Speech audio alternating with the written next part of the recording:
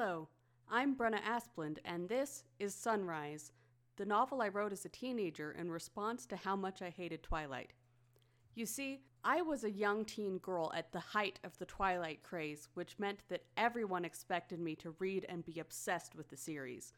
I responded to this, being the literary snob and hipster that I was, by basically dedicating my life to hating Twilight. I was a part of message boards dedicated to hating Twilight, where I wrote essays on how abusive Edward and Bella's relationship was. I once won the 4th book in a White Elephant gift exchange, and I took a red pen to it, tore it apart metaphorically, and then tore the book apart literally and threw all the pages away. And, of course, I wrote this complete 60,000-word novel in an attempt to both parody Twilight and to prove I could write a better novel than Stephenie Meyer. I recently thought it might be entertaining to revisit this novel, and several people expressed interest in hearing it. So, here it is, presented in all of its unedited teen glory, Sunrise, the Anti-Twilight novel. Chapter 1. A more romantic, unimaginative girl would say his eyes were smoldering. Anne knew they weren't. Eyes didn't smolder unless they were on fire. But while they weren't smoldering, they were staring at her. The eyes belonged to a boy, a really handsome boy sitting by himself across the cafeteria. He was tall, with blonde hair and blue eyes, most girls' picture of a knight in shining armor. Anne was also sitting by herself. She was average height, with brown hair and brown eyes, and thought the way the boy was staring at her was really creepy. "Hi, I'm Joseph. Who are you?" This voice belonged to another boy who had approached while Anne was distracted. He was kind of short, with tan skin and dark, shaggy hair. "Anne." She took hold of his outstretched hand and shook it. "Can I sit here?" asked Joseph, gesturing to the seat next to Anne. Anne shrugged. Joseph sat down and placed his tray on the table. He picked up one of his chicken nuggets and examined it. "You know, sometimes I wonder if there's any meat in these at all." "Probably not," replied Anne, not really paying attention. "Who's that?" she asked, gesturing towards the boy a few tables away. Joseph looked up, and his eyes narrowed. "Oh, him," he said, waving a hand as if in dismissal. "That's William Calder. Every girl in the school has a crush on him." Anne was thoughtful. William had stopped staring at her as soon as Joseph had sat down. Anne picked up a couple of chicken nuggets and quickly swallowed them, standing up to throw away her styrofoam tray. Joseph followed. "So did you just move here?" "Yeah," Anne said, dumping her leftover food in the trash. "My family and I live in one of the houses in the new subdivision in Santaquin." Joseph nodded, throwing his food away as well. "We live in Santaquin too, on Main Street." Santaquin, Utah was such a small town that it didn't even have its own high school. Anne's new school was in Payson, a town nearby. They had reached the door to the cafeteria. Joseph held it open for Anne as she walked through. "How are you liking it so far?" Anne shrugged, wondering why this boy was following her around. "It's okay, I guess. The mountains are nice." Joseph nodded. "Whenever I go somewhere without them, I completely lose my sense of direction. Were there not any mountains where you used to live?" "There were some, but not so close by," said Anne. They came to an intersection between two hallways. "What's your next class?" asked Joseph. Anne looked at her schedule. "Science." "What teacher?" "Peterson." "That's my dad," said Joseph. "I'm sure you'll like him. He's a great teacher. It's just down that way." He pointed to the hallway, heading left. "I've got history," he said, gesturing to the hall going right. Anne nodded. "See you later." "Bye." They went their separate ways. As Anne waded through the crowded halls, she considered her day so far, stared at by one strange boy and talked to by another. There was plenty of time left before the bell rang when Anne reached her classroom. She reached for the doorknob and twisted it. A bunch of cardboard boxes fell out and buried her. Anne screamed, thrashing around and knocking the boxes off her. "Oh dear, I'm terribly sorry about that." This voice belonged to a man with darkish skin and long, dark hair pulled back in a ponytail. He was wearing round glasses and a long lab coat. "Let me help you." He moved the rest of the boxes off of Anne and helped her to her feet. "That's the second time today." He carried the boxes into the classroom and Anne followed. He began stacking them on the table at the front of the room. I was just trying to carry these microscopes up here and I lost my balance. The man, Anne guessed that it must be Mr. Peterson, hadn't lost his smile this entire time. He turned back around to face Anne and studied her over the top of his glasses. "Wait a second, do I know you?" "No," she replied, "I just moved here." "Ah, yes." Mr. Peterson picked up a clipboard on the table and looked it over. "Annabelle, is it?" He held out his hand. "I prefer Anne." She shook his hand. "Okay, Anne, welcome to Payson High. Would you care to help me with these?" As Anne unpacked the microscopes, she finally had a chance to look around the room. The walls were littered with colorful posters having to do with anything you could think of. Piles of boxes were stacked against all the walls. Other students were starting to come into the classroom. Anne noticed how several of them paused just inside the doorway and looked around nervously. When they saw nothing was going to fall on them, they cautiously sat in their seats, testing them first in case they suddenly fell apart or something. "Thank you," said Mr. Peterson when everything was unpacked. "There's an empty seat on that table." He pointed towards the back, and she headed down the aisle towards her seat. There were 2 chairs at every table, and the one next to hers was empty. The bell rang. Mr. Peterson clapped his hands together. "Okay, class, today we were going to be studying plant specimens under a microscope, but there was a little accident, and the microscope seemed to have sustained a significant amount of damage, so, we're going to watch a video instead. I'll just go and get the television. Please behave while I'm gone." Mr. Peterson walked out of the room, and the students began to talk loudly. A girl at the table in front of Anne's leaned over and spoke. "Lucky, you get to sit next to William." The girl was on the tall side and had bushy blonde hair. "I'm Veronica." Anne replied. "You just moved here, right?" Veronica scooted her chair closer to the table. "Have you met William yet?" "I think I might have seen him earlier," said Anne. "Have you seen his eyes? When he looks at something intensely, they practically smolder. He's so dreamy. Doesn't it just make you want to die?" Anne rolled her eyes. The door opened, but it wasn't Mr. Peterson who entered. It was William. "Here he comes," said Veronica, pulling her chair back to her spot and staring at him. "Here he comes," said Veronica, pulling her chair back to her spot and staring at him. William proceeded down the aisle and sat down next to Anne. "Hello," he said, holding his hand out for her to shake. "I don't believe we've met." "Anne, too busy to get to class on time?" "Don't worry, I'm not going to get in trouble," said William. "We could all skip out, and Dr. Peterson would teach his lesson to an empty classroom without noticing."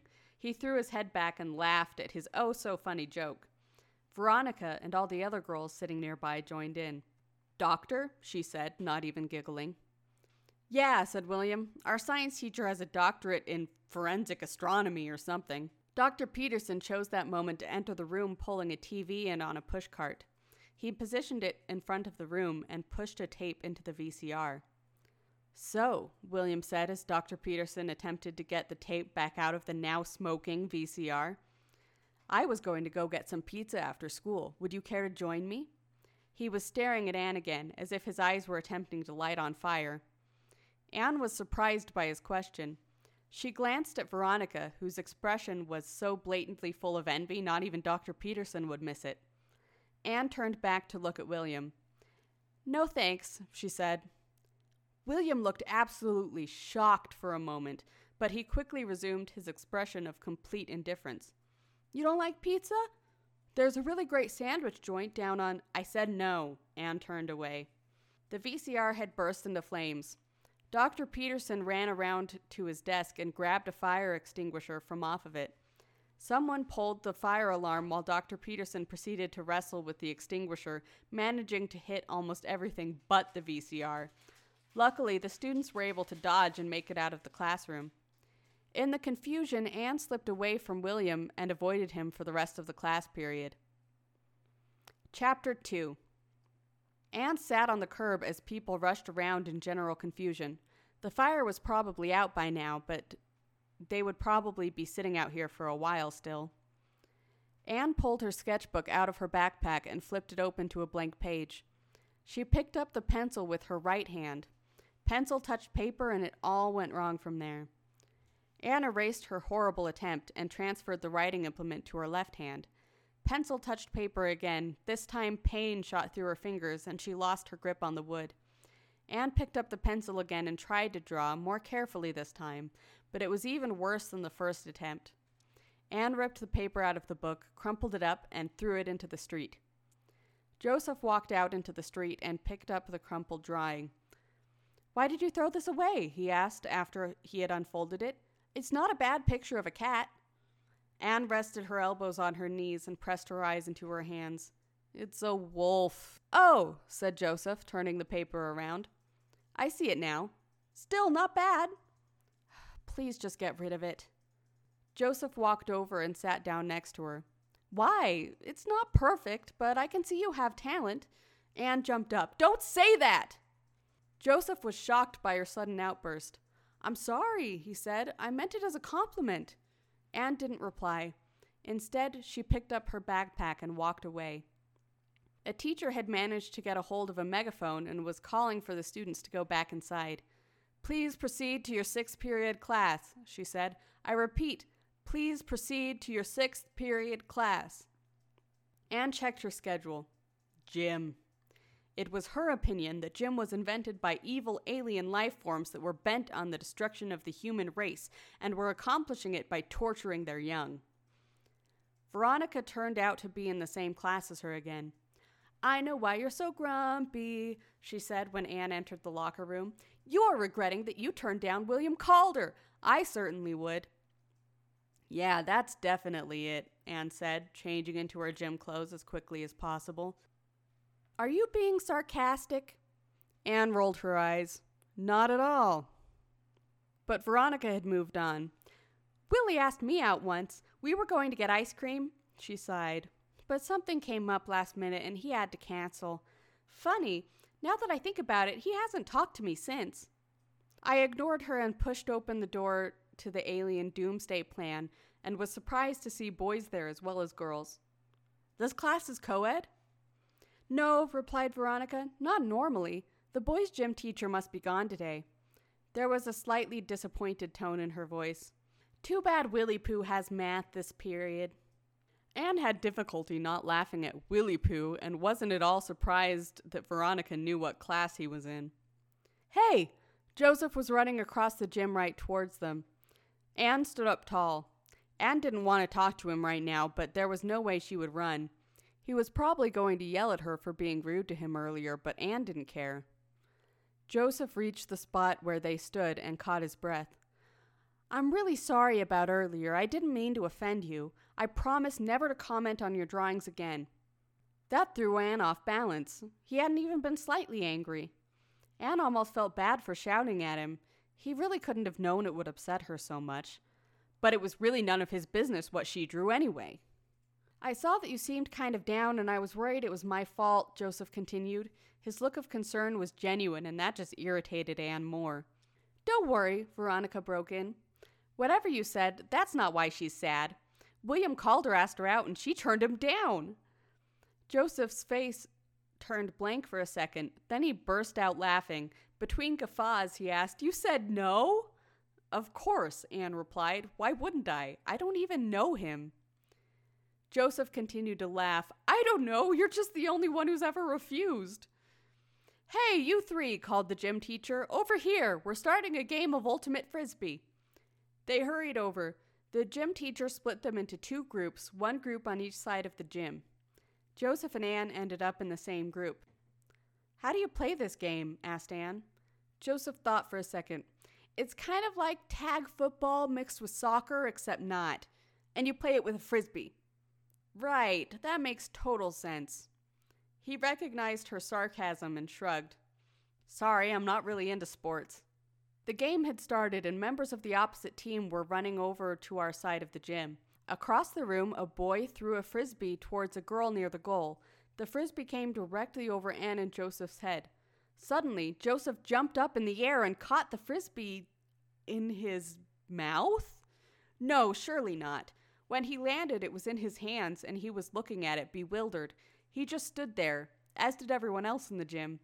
When they finally realized what happened, they converged on him, everyone fighting over the disc. "Hey now, no tackling," shouted the teacher, pulling Joseph out of the pile of struggling teens. Blood was streaming from Joseph's nose, and there was a black ring around his eye. He tried to take a step. Ow! He fell to the ground. The teacher knelt down and felt Joseph's ankle. "I think it's sprained," she said. She scanned the room. "Anne," she called, "you appear to be the only one here not stuck in a pile of teenagers. Help Peterson to the nurse's office." Anne walked over and put Joseph's arm around her shoulder, supporting him as he limped out of the gym. As soon as they were in the hall, he pushed Anne away and said, "I can walk." His limp was only slight now. "I thought you said you weren't into sports." Not knowing where to find the nurse's office, Anne let him lead the way. I'm not." He shook his head. Blood splashed from his nose and almost hit Anne. "Well, you seem to have done pretty well there," said Anne, "apart from getting severely injured."